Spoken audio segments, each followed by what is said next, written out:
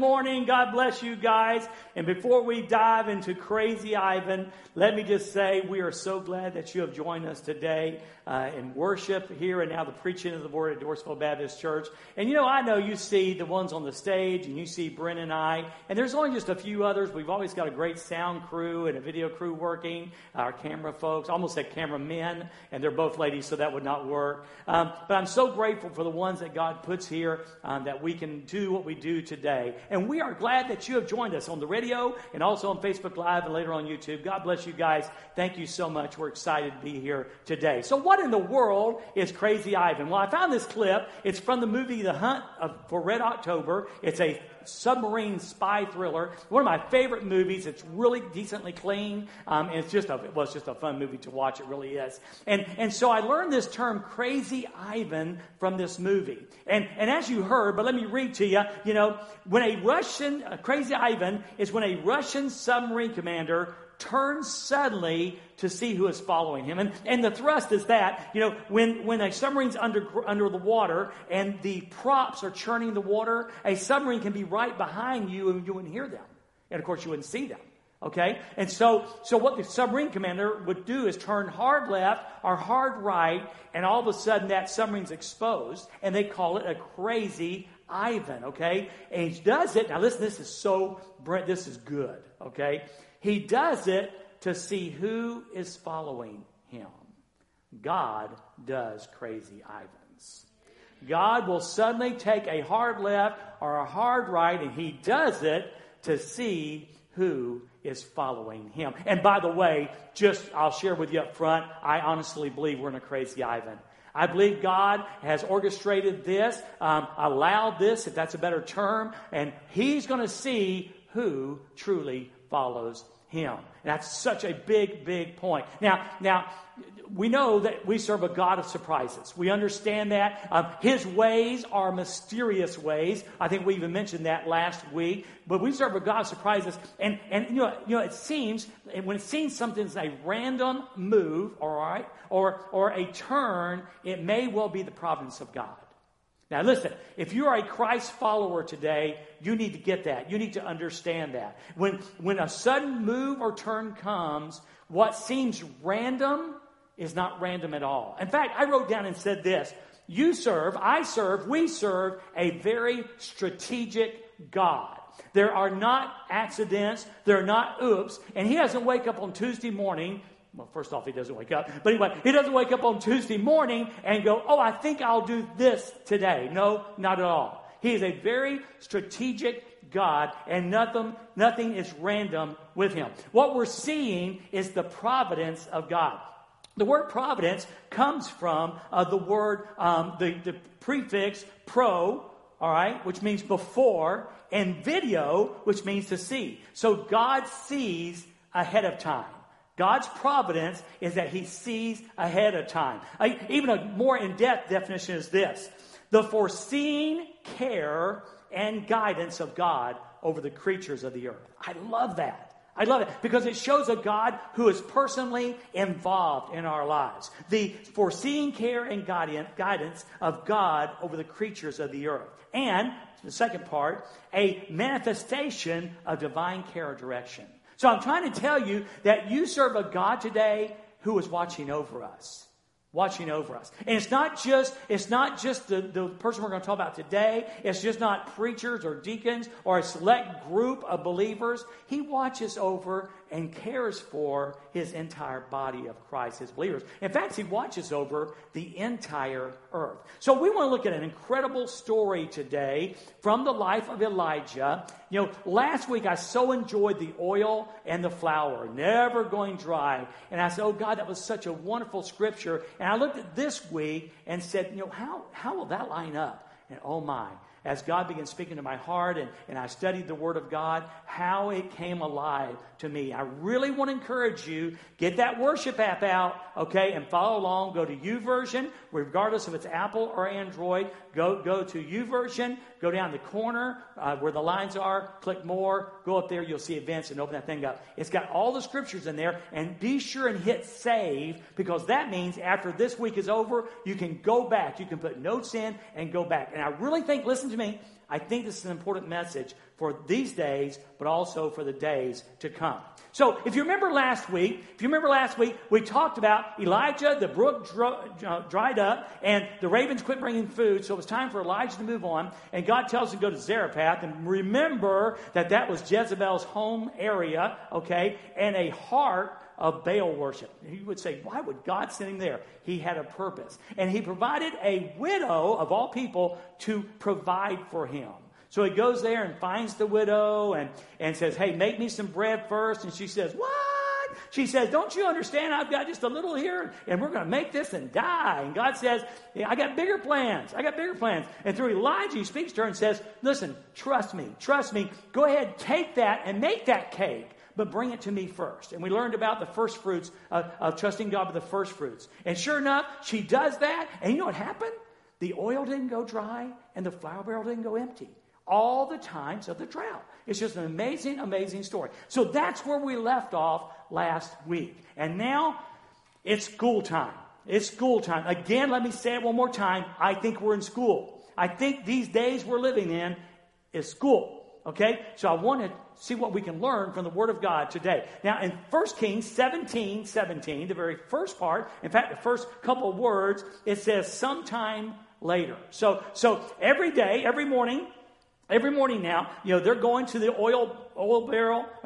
the flour barrel and the oil jug, and they're pouring it out, and it happens every time. And you remember from Elijah's life, that God is good, God is faithful, and God can be trusted. And so they're doing this now every day. In the morning, they have breakfast. God is good, God can be faithful, God is trusted. God can be trusted. And so then, at evening, they have supper. Okay, and the same thing happens over and over again. And we don't know how long this goes on. We know the drought lasted 3.5 years, but we don't know exactly how long Elijah was there. But day after day, week after week, month after month, on and on and on, they go, and there's oil and there's flour for them to make bread. Now, you got to understand something about our widow lady here, okay? She was a pagan Baal follower, okay? Several times you're going to hear today, now listen, somebody needs to hear this morning. We're going to cut her some slack. Have you ever noticed how the church, someone gets saved and trusts Jesus, and the moment they want to mess up, bark. We got to learn to cut people slack. Aren't you glad God cuts you some slack? Aren't you glad when you mess up, God cuts you some slack? Well, we've got to learn to cut some slack with folks, with people. All right, so here we go. So here she is, and every day she's going to the barrel, okay, and every day she's going to the oil jug, and every day God is feeding her. But here's the deal. She's a newbie. She's a newbie. She was a Baal follower, not a Jehovah follower. All right, she's a Baal follower, not a Jehovah. And it's so cool. It's so cool. She is just the kind of person that God wants to use. Okay, you remember Rahab the harlot? Back in Jericho, and the walls fell down. She's much like Rahab. Rahab was totally, not only was she a prostitute, but she was not a God follower. And God turns right around and uses her in great ways. She meets Jehovah, God changes her, and God uses her. Right? It's an amazing thing. What about Ruth? You remember the story of Ruth in the Bible? Ruth was a Moabite, another pagan. And she turns into a God follower, and she follows God, God changes her, and God uses her. So our widow lady is the same way. She's a newbie, okay? And she was a pagan follower. She met Jehovah, and God changed her, and now God wants to continue to use her. And by the way, over in Luke chapter 4, verse 25 and 26, Jesus even mentions her in the New Testament.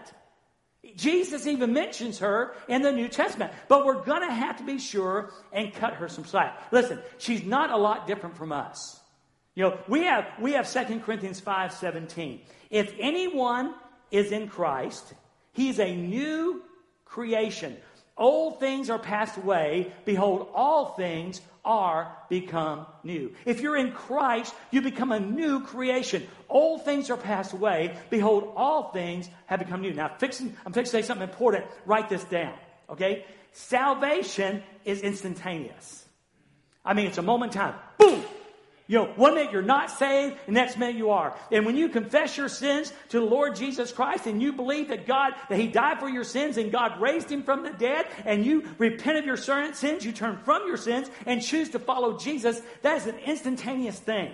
God saves you instantly. But listen, the process of sanctification is a lifelong journey. We sometimes forget that. Again, we sometimes expect people who just get saved to instantly be sanctified like we are. We're not just that sanctified. We're sanctified in the sense of God setting us apart, but our lifestyles is not very sanctified sometimes. Can I hear an amen? They're not. And so keep in mind then that she's a newbie. She's been a Baal follower. Now she's a Jehovah follower, and she's learning the ropes. God enrolls her to help her learn the ropes. See, God wants us to learn. So what He did for her, is He enrolled her in the school of bread. The school of bread. And it goes something like this, Every day, and I mentioned this earlier, every day she would go to her kitchen. She would get a barrel of flour, and she would get the jug of oil. And at the beginning of the story, there's a little bit in each one. But she obeyed God and trusted God, put God first, and now she goes to the kitchen every day. And there's always, someone say always. There's always flour in the barrel, and there's always oil in the jug. So she learns, like Elijah learned, like the children of Israel learned, that God is good, God is faithful, and God can be trusted. God is good, God is faithful, and God can be trusted every day. The children of Israel had the manna. They learned God is good, God is faithful, and God can be trusted. Elijah had the ravens before the widow. God is good, God is faithful, and God can be trusted. Now the widow's enrolled in school. And she goes to the barrel and to the jug every single day, twice a day perhaps. She learns God is good, God's faithful, and God can be trusted. Now here's what you got to get. Are you ready to get it? You're enrolled in the school. You're enrolled in the bread school, and you don't even know it. Oh, no, Dwayne, you don't understand. I have a job, see, and that job, I didn't lose my job. I've got a job, and so I get paid, and I get to go to Walmart, or I get to go to Kroger's, one of the local grocery stores, perhaps Aldi's, and I go in with my money that I've earned, and I buy bread for my family. I provide. Son, you got it all wrong.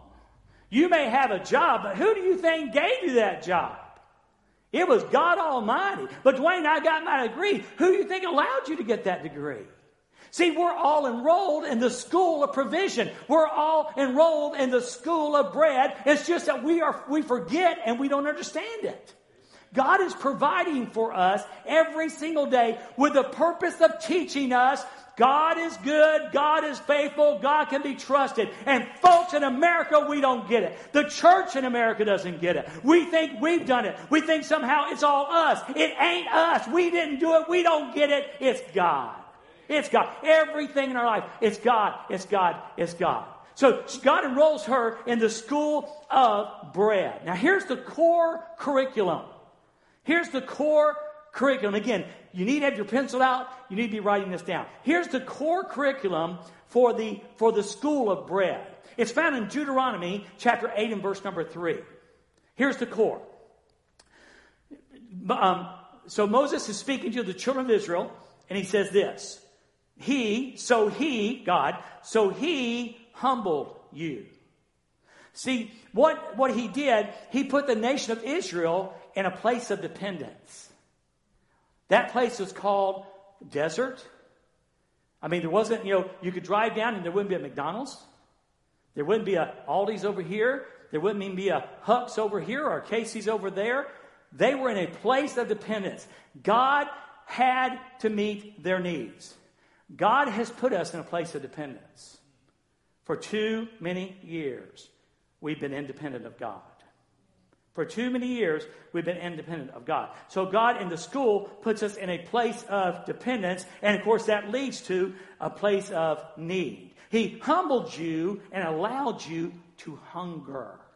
To hunger. As your stomach rumbles. We were sitting in staff meeting, and Brent always sits next to me in staff meeting, and all of a sudden there's this sound, I mean, go, dude, I said, hey, man, my stomach was cutting loose, was saying, hey, I need a donut. I need a donut. All right. So anyway, so he puts us in this place of hunger. Okay. So it teaches us dependence. So dependence and hunger. This is so cool. Write this down. Adam. Remember the guy, the first man? I mean, he was fat and happy. He was there all by himself. He could watch as much as ESPN as he wanted to. Okay? He could eat all the bad food he wanted to. There was no one saying, you shouldn't be eating that. There was no one. All right? So what does God do? God brings all the animals, okay, to him. Said, Adam, I want you to give these guys a name.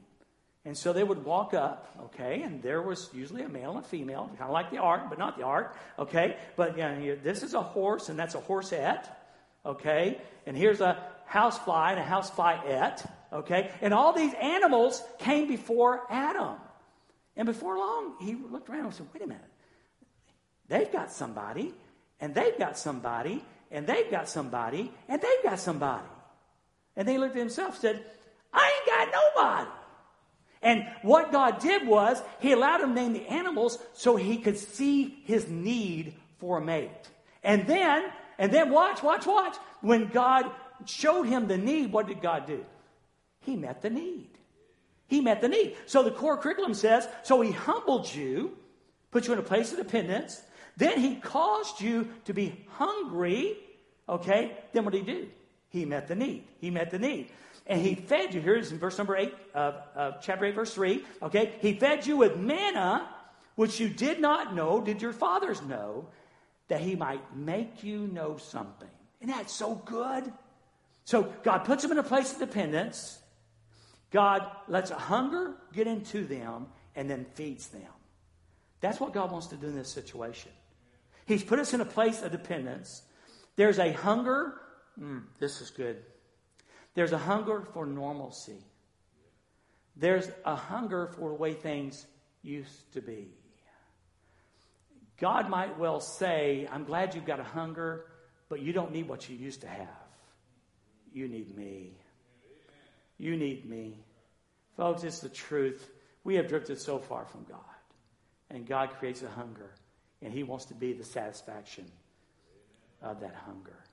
And in fact, he says it. He said, that he might make you know, watch, that man shall not live by bread alone. God is teaching us in this time that physical things are not the answer. Cars, trucks, homes, labels, fancy houses, fancy boats, whatever, hobbies, whatever it is, they're not the answer. Man does not live by bread alone. We don't live by normalcy alone. He teaches us we don't live by normalcy alone. Well, what do we live by? But man lives by every word that proceeds from the mouth of the Lord. We need more than physical. America's so blessed with physical stuff, but we need more than physical. We need spiritual.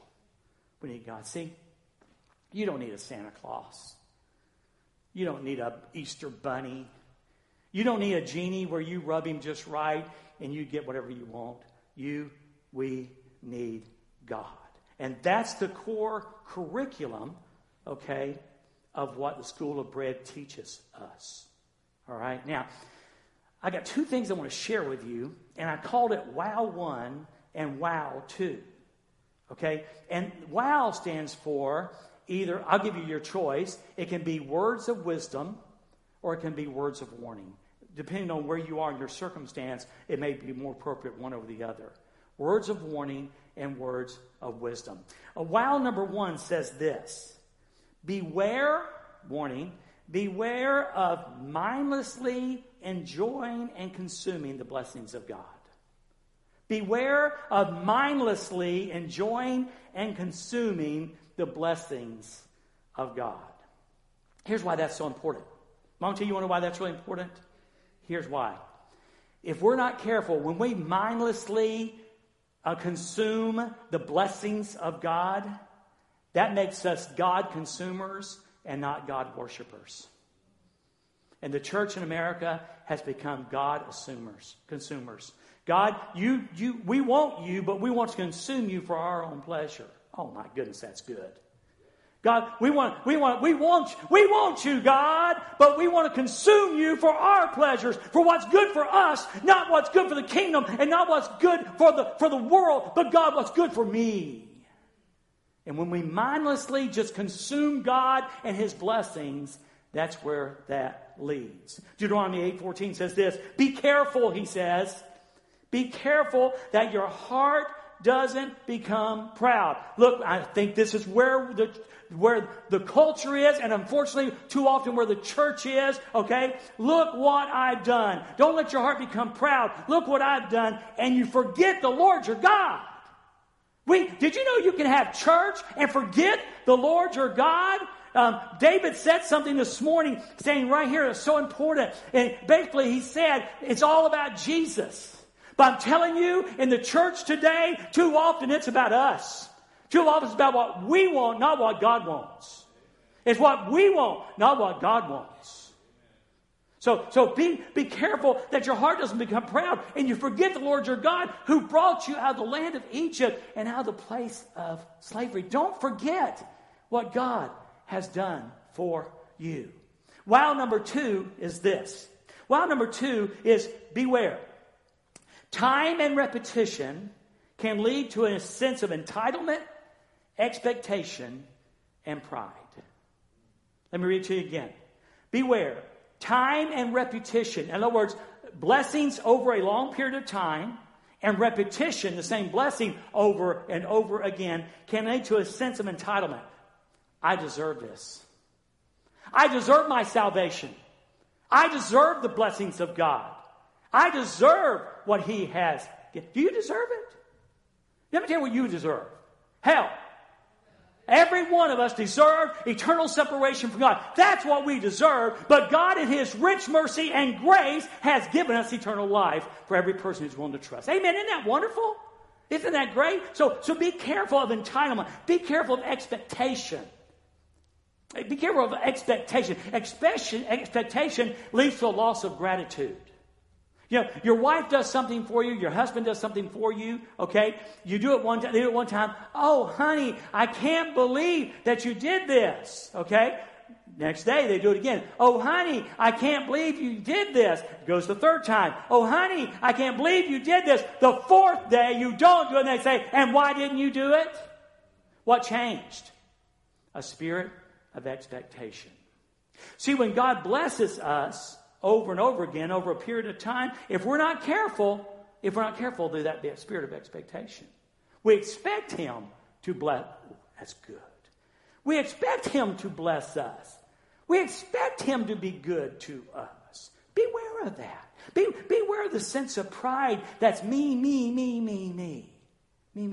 So in the school of bread, we learn these things. That's why the school of bread is so important. That's why when we sit down at the table and we say our cursory, God is great, God is good, let us thank Him for this food, we need to really pause. And Judy's taught me this. We really need to say, God, thank you for this. Now, if I ever get to go to O'Charlie's again, and I actually get to sit down at a table, and bow my head, here's what Jesus taught me to pray. Hey, God, thank you. One of two things. You'll appreciate this, and they will appreciate this. If someone gives us a gift card, we like gift cards. We like gift cards. And somebody gave us a gift card, we've learned to pray, God, thank you for the person who made this meal possible by an act of love. And if I'm paying the bill, breaks my heart.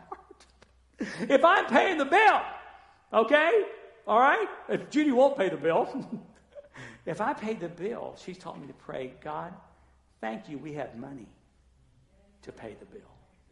See, those things, that will help you. The school of bread, if you practice these disciplines, will help you to appreciate what God does for you in the smallest things. You know, for wow number 2, when we had that spirit of expectation and the spirit of entitlement and pride, you know what Jesus said? You know, in John 6:26, this is after He fed the 5,000. Okay? Here's what he says. Jesus answered, "Truly I tell you, you are looking for me." So the good news is the people were looking for him. That's the good news. Okay? You were looking for me. Not because you saw the signs. Not because of the spiritual acts that you saw in me. This is good. But because you ate the loaves and the bread. Jesus said, you're not following me because I'm the Messiah. You're speaking to the crowds. You're not following me because I'm the Messiah. You're not even following me because of some of the spiritual stuff I've done. You know why you're following me? You showed up for lunch one day and I fed you. And then they started following Jesus. And every day they're saying, I wonder if there's a free lunch. Sounds like a preacher. I wonder if there's a free lunch in this one. That's what Jesus said. It's clear. You follow me because you ate the loaves and were filled. And then he goes on. In verse 27 it says, don't work for the food that perishes. Don't work for the physical. Don't work for the physical, but rather for the food that lasts into eternal life. For the food, isn't that good? For the food that lasts for eternal life. So these are things that we learn, okay, in the school of bread. So she's a newbie.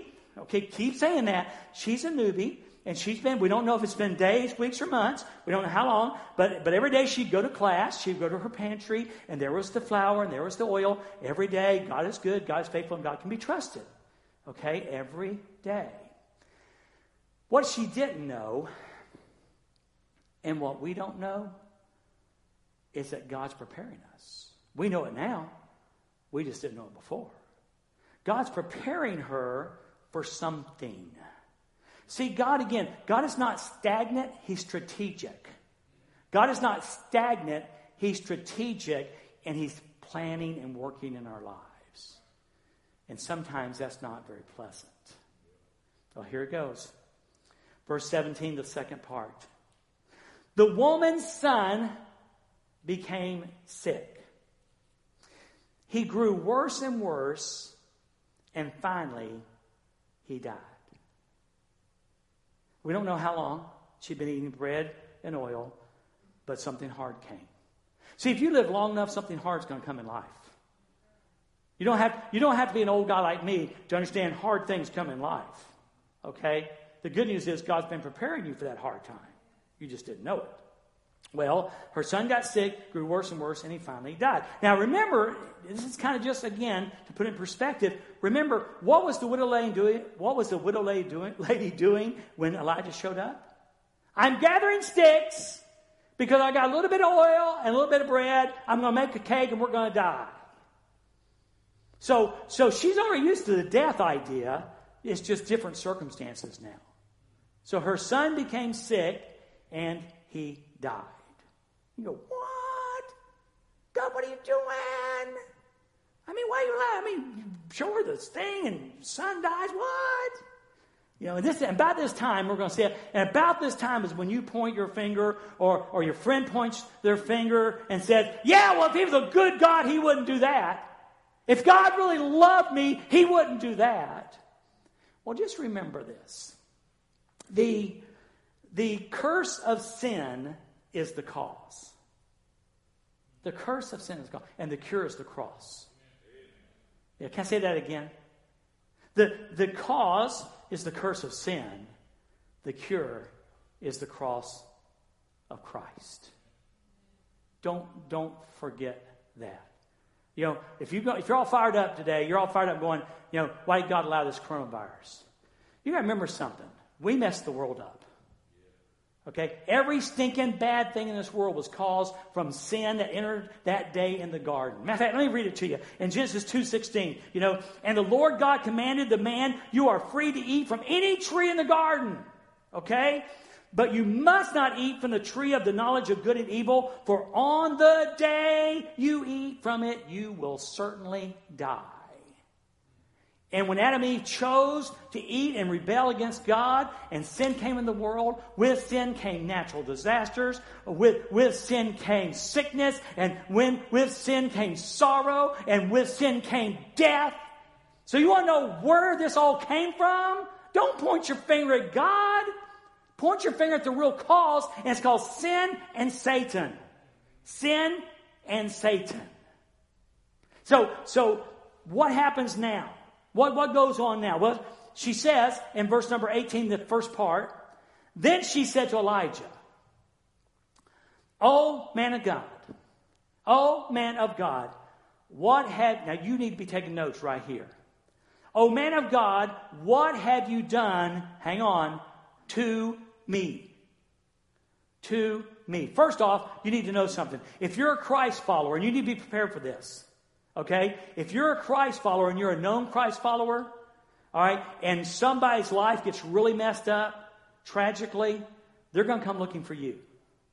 Okay? I've learned this as a pastor, and you probably learned it. Dave's probably learned it. Okay? Often people are angry at me because I'm the God representative. They can't get to God, so they can get to me.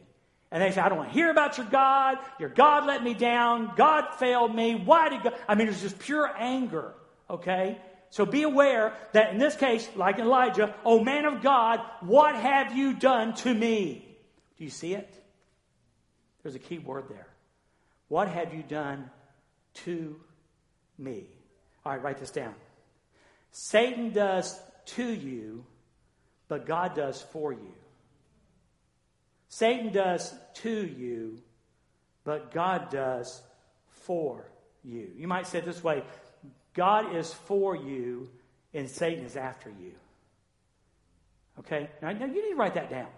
Because you're going to get down the road, and something's going to go bad, and you're going to want to say, "God, why did you do this to me?" God is not in the to me business. He's in the for me. Well, Dwayne, I suppose you've got a scripture for that. I do. Romans chapter 8, verse 31.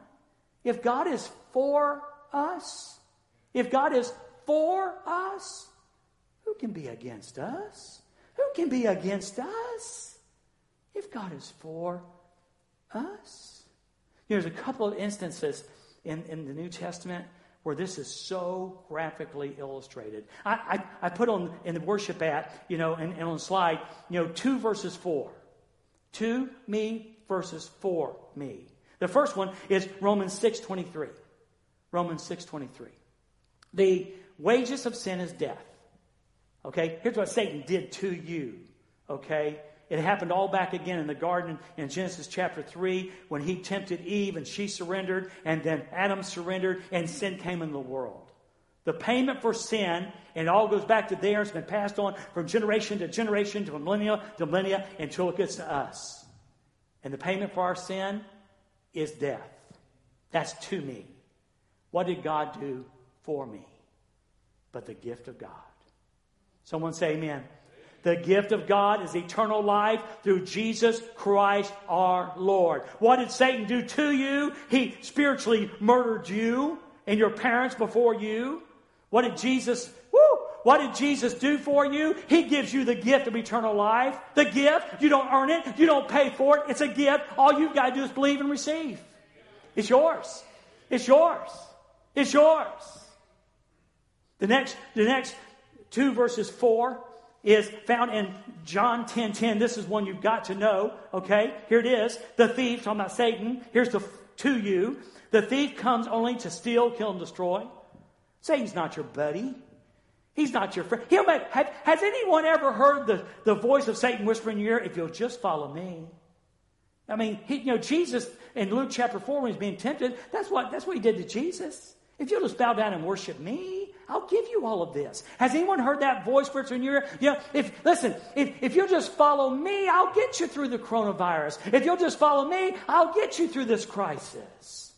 You just keep in mind, the thief does to you, not for you. And he comes to steal, kill, and destroy. But what does Jesus do?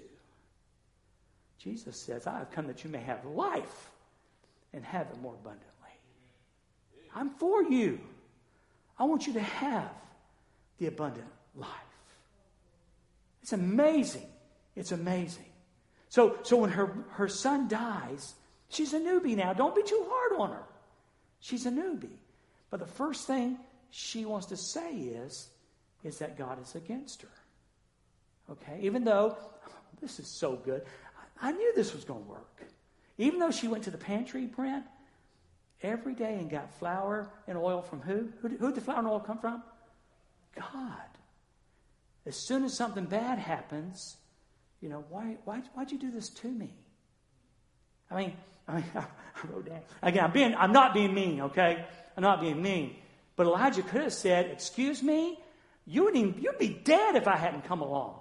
If God hadn't come along, you'd be dead. Because you'd have had your little sticks and your little fire, and you'd have had your little cake and died. You said, that's the witness of your mouth. But he didn't say that. And he shouldn't have said it. Sometimes we're tempted to say it, aren't we? We shouldn't. We shouldn't. She says in verse 18, the second part, have you come here? Now, ma'am, I showed up because God chose you out of all this is what Jesus was saying in Luke chapter 4, of all the widows, and there were a lot in that area, okay, in Zarephath, God chose you to be provided for through his grace and mercy. Why have you come here? But again, she's hurt. She's broke. Her son's dead, Robin. Her son's dead. And we can tell from the end of the scripture, it's a young boy. It's a young one. Why did you come here to point out my sins and kill my son? Again, that sounds, I know. We're sitting here from our little comfortable rooms, our living rooms, and wherever you're watching church today, and we're in our little building here, doing church here, and we go, well, that was not very grateful. She's hurting. Oh, by the way, there's people all over around hurting. Be kind. Be gentle. They're hurting. When someone speaks harshly against your God, understand they're probably speaking harshly because they're hurting. Why did you come here? To point out my sins and kill my son. See, the widow was a victim of her own guilt and fear. The widow was a victim of her own guilt and fear. See, she hadn't learned yet. Remember, have I told you today she's a newbie? Have I told you yet that we're newbies? I don't care how long we've been saved. We're still learning. She hadn't learned yet that God didn't come to give fear. He came to take fear away. God didn't come to bring guilt. He came to remove guilt. And the cause of the guilt. And the cause of the guilt. She wrongly assumed, and we wrongly assumed, and your neighbor will wrongly assume, she wrongly assumed that her son died as punishment for her sin. For her sin. And it was at the hand of a non-caring, mean God. Now listen. Let me speak to our family first. When that temptation comes, how many times I've said it, Brent? Go here. This will tell you that you don't serve a mean God.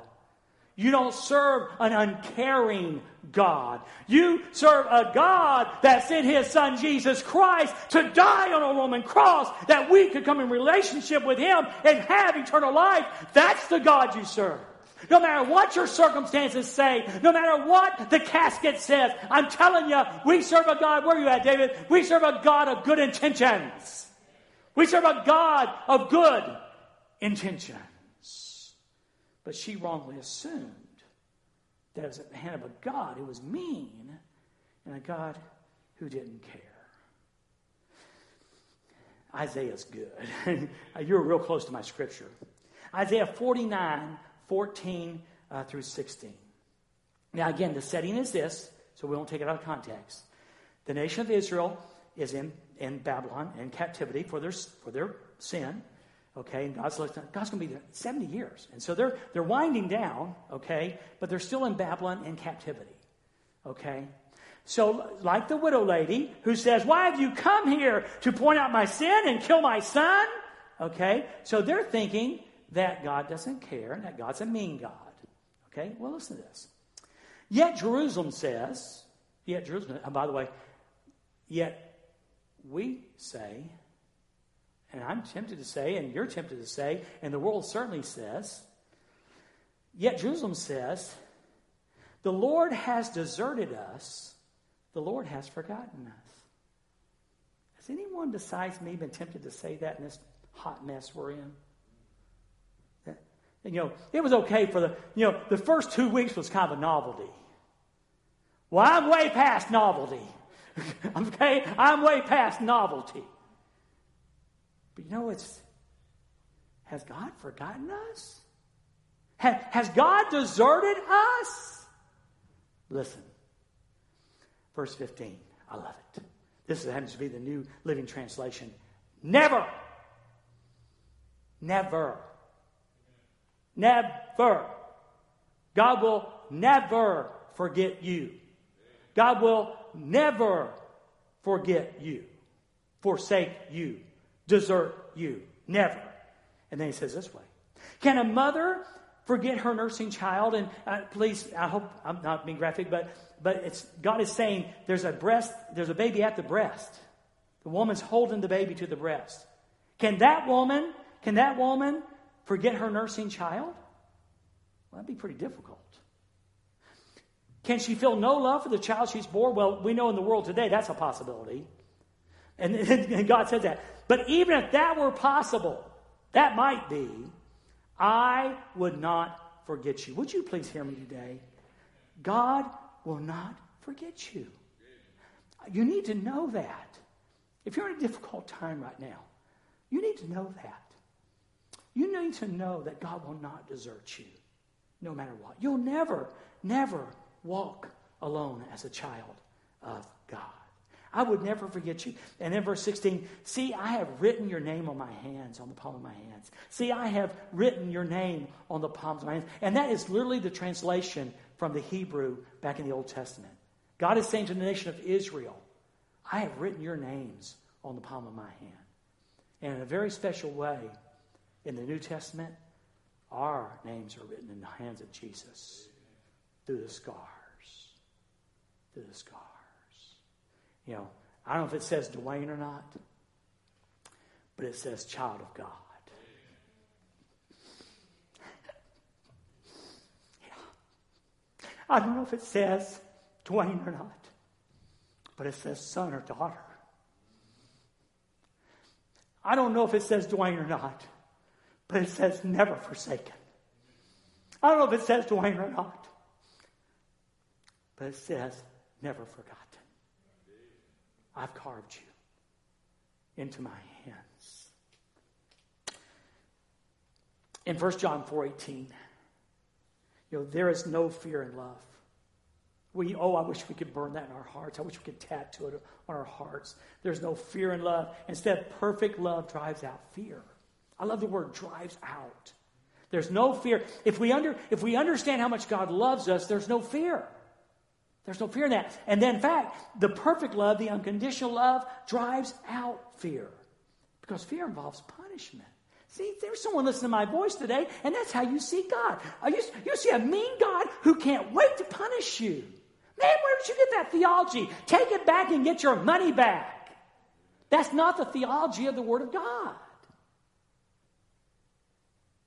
So the one who fears is not complete in love. They don't understand love. Well, what is Elijah going to do with this? So here's a woman. She's angry. She's bitter at God and him. And there's a dead body. There's a dead body. Well, verse 19. So Elijah replied, give me your son. Okay? Now I need to tell you this right now. I do not believe Elijah knew what to do. There's no indication that God was going to do a miracle or not do a miracle. He just did the next best thing, the next right thing. If we could learn to do that in our lives, just do the next right thing. Sometimes we need to wait, but sometimes we just need to do the next right thing. So he says, give me your son. Okay? And he takes the evidence of the death out of the situation. Okay? He takes the evidence of the death, the dead body, out of the situation. Probably good advice. He took the child's body from her arms, carried him up the stairs to the room where he was staying, and laid the body on the bed. Okay? So we had the situation. I don't think he had a plan. Okay? But he did the next right thing, he thought, and got the son out of that situation. Okay, so here you go. Just my words. Okay, God, what are we going to do now? What are we going to do with this, God? What are we going to do with this? Now, again, I don't think he had an idea. Okay? But here's the good news. God did. God had an idea. I tell you, it's just best if we remember, wait. God's got an idea. God's got an idea. Okay? So it involves God. It centers around God. It's really not are we going to do. There's no we in it. It's got to be God or it ain't going to happen. Okay? Elijah could huff and puff all he wanted to, but it was going to bring the boy back to life. It had to be God. You need to write that down too. It has to be God. And fortunately, he's enough. He's enough. Well, so in verse 20. So Elijah cried out to the Lord, "O Lord my God, why have you brought tragedy?" And then to soothe my conscience, I would put in brackets there, "Why have you allowed tragedy to this widow who has opened her door, her home to me, causing," or to make me feel better, "allowing her son to die?" God, why have you done this? God, to make me feel better, God, why have you allowed this? And those are honest questions. Have you ever wrote something and realized that you didn't believe what you wrote? Well, it happened to me. Right here, this next slide. I wrote and said, "This wasn't an accusation." Early this morning, I thought, maybe it was. No one said Elijah was perfect. Maybe it was. Maybe it was an accusation to God. Only Elijah knows. Get to heaven, we can ask him. You know, I wrote down, it wasn't a statement of aggravation. Maybe it was. Maybe God, or maybe Elijah was just aggravated with God. Have you ever been aggravated with God? Yeah, probably yesterday. Probably any day.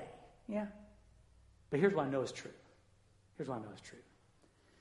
It was a cry for godly authentication. Here's what he's saying.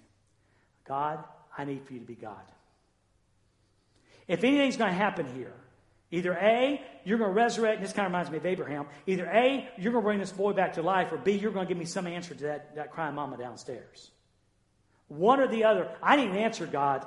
I need for you to authenticate yourself, and come on now, God, I need for you to be God. Is there some times in your life when you need God to be God?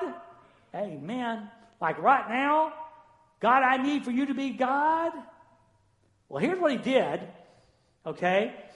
He stretched himself out over the child 3 times. So he lays down on top of the child, the lifeless body 3 times. And he cried out to the Lord, "O Lord my God, please let this child's life return to him." Now, this is a mystery. Why did he pray 3 times? Now, come on. Well, Jesus prayed 3 times in the garden. Maybe he prayed 3 times, one for the Father, one for the Son, one for the... We don't know.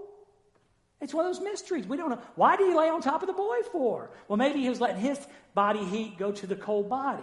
We don't know. It's okay. It's okay not to know. So when somebody asks you a hard question about the Bible, be honest and say, I don't know. We don't know, okay? But we know one thing. Not only does God have a plan, God has power over death. Oh, by the way, did you know this? I read this in the commentary, so if you prove me wrong, blame the commentary. No one's ever been resurrected before. Up to this point in the Bible, no one's been resurrected. So what is about to happen, what we're about to see happen, was the big one. It was the first one. Okay? So he lays down, he prays 3 times and cries out, God, please restore life to this child. I love this. Verse 22. The Lord heard Elijah's prayer. You know, I would never correct James, the half-brother of Jesus, but I was never that impressed with Elijah's prayer to stop and start rain. You know why? It was a done deal. I mean, God said no rain. God said send rain. When you pray in full accordance with the will of God, you expect it to happen. Elijah didn't have a clue. This could go well. He could walk downstairs with a living boy and say, "Here you go." Or he may have to walk downstairs and go, "God said no." But can I tell you something? And this is true in your prayer life. If God gives you exactly what you want, the miracle happens, He's God. But if God doesn't give you what you want and the miracle doesn't happen, he's still God. The performance of the miracle you want is not an indicator that he's God. He's God, Brent. Amen? He's God. Well, the Bible says the Lord heard Elijah's prayer, and the life of the child returned, and he revived. Wow. He revived. And so in verse 23, he gets the privilege of going downstairs. So Elijah brought him downstairs from the upper room and gave him to his mother, said, look, your son is alive. Can you even imagine the joy? Can you imagine the wow factor of this? Okay? Now again, she's seen the oil and the flour. That's cool. But now her dead son is back to life. It's never happened before. In the entire history of the world, it's never happened before. Now there's three things that you need to see. Number one is this. Her faith is strengthened. Now, have I told you today that she was a newbie? Robin, have I mentioned that she's a newbie? We got to cut her some slack. Okay. In the School of Bread, this is like graduate course, just like Baylor. It's a graduate course. Okay. So now she sees her dead son to life. What do you think that did to her faith? Holy moly. Holy moly. So he gives me flour and oil and my dead son back? Let me tell you something. Her faith was strengthened. But number two. God was glorified. God was glorified. He's in that business. Have you heard that before? He's in that business. Our good, his glory. God's in the business of making his name big. You do know that, don't you? He's not in the business of making you big. He's not in the business of making the church, his Dorrisville Baptist Church, big. He's in the business of making him big, himself big.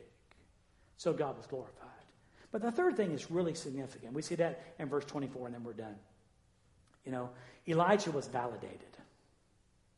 Elijah was validated. Look what she says. She says it best. Then the woman told Elijah. Now, first off, do you remember what it said? "O man of God, why did you come here to kill my son?" Now listen to what she says. Then the woman told Elijah, "Now I know for sure that you are a man of God and that the Lord truly speaks through you. Now I know." Now I know. So her faith is strengthened, God is glorified, and Elijah is validated. She needed that. Because the guy's still living in her house, and now for sure it solidifies her faith in God and his sovereignty. Okay? But Elijah needed that. You know why Elijah needed this? He's facing 450 prophets next week. Got to show up next week. It's showdown time. It's smackdown time. Mount Carmel's happening. And Elijah can now face those 450 prophets of Baal with a new sense of confidence. Not what he can do. That's good. Thank you. Not what he can do, but what God can do. God can bring dead boys back to life. That's what God can do. So if you're here today, and first off, if you've never trusted Christ as your Savior, you heard a whole lot about that cross over there. You heard a whole lot about it's not religion, it's not church. It's about Jesus. The fact that God loved you so much, he sent his son Jesus to live and die, and died on a Roman cross. He came back to life. The resurrection validated him as the Son of God and said that, hey, whoever believes in me and is willing to turn from their sins can have forgiveness and eternal life. And again, my phone number is 499-0070. 499-0070. Or you can make a comment right now. If you're listening on Facebook Live, make a comment. I want to know about this Jesus. Call me and give me your phone number. And one of our staff will call you this week, to talk to you about Jesus Christ. That's the most important thing. But as we enter, what is it? See, we started this on the 22nd of March. So we're in about 7 weeks of this. So here we are, week 7. The novelty's long gone. We're frustrated. We're ready for this to be over. And you need to know something. God's still in control. God's still got this. Okay? I am certain that the children of Israel, about year 65, said, okay, God, we've learned our lesson. We're ready to go back to Israel. And God says, no. I said 70 years. So this is going to be over when God takes us out of school. Okay? When we're done learning what God wants us to learn, then it will come out of this. Okay? It may be different, but it'll be a good different. It'll be good because our God wrote the prescription.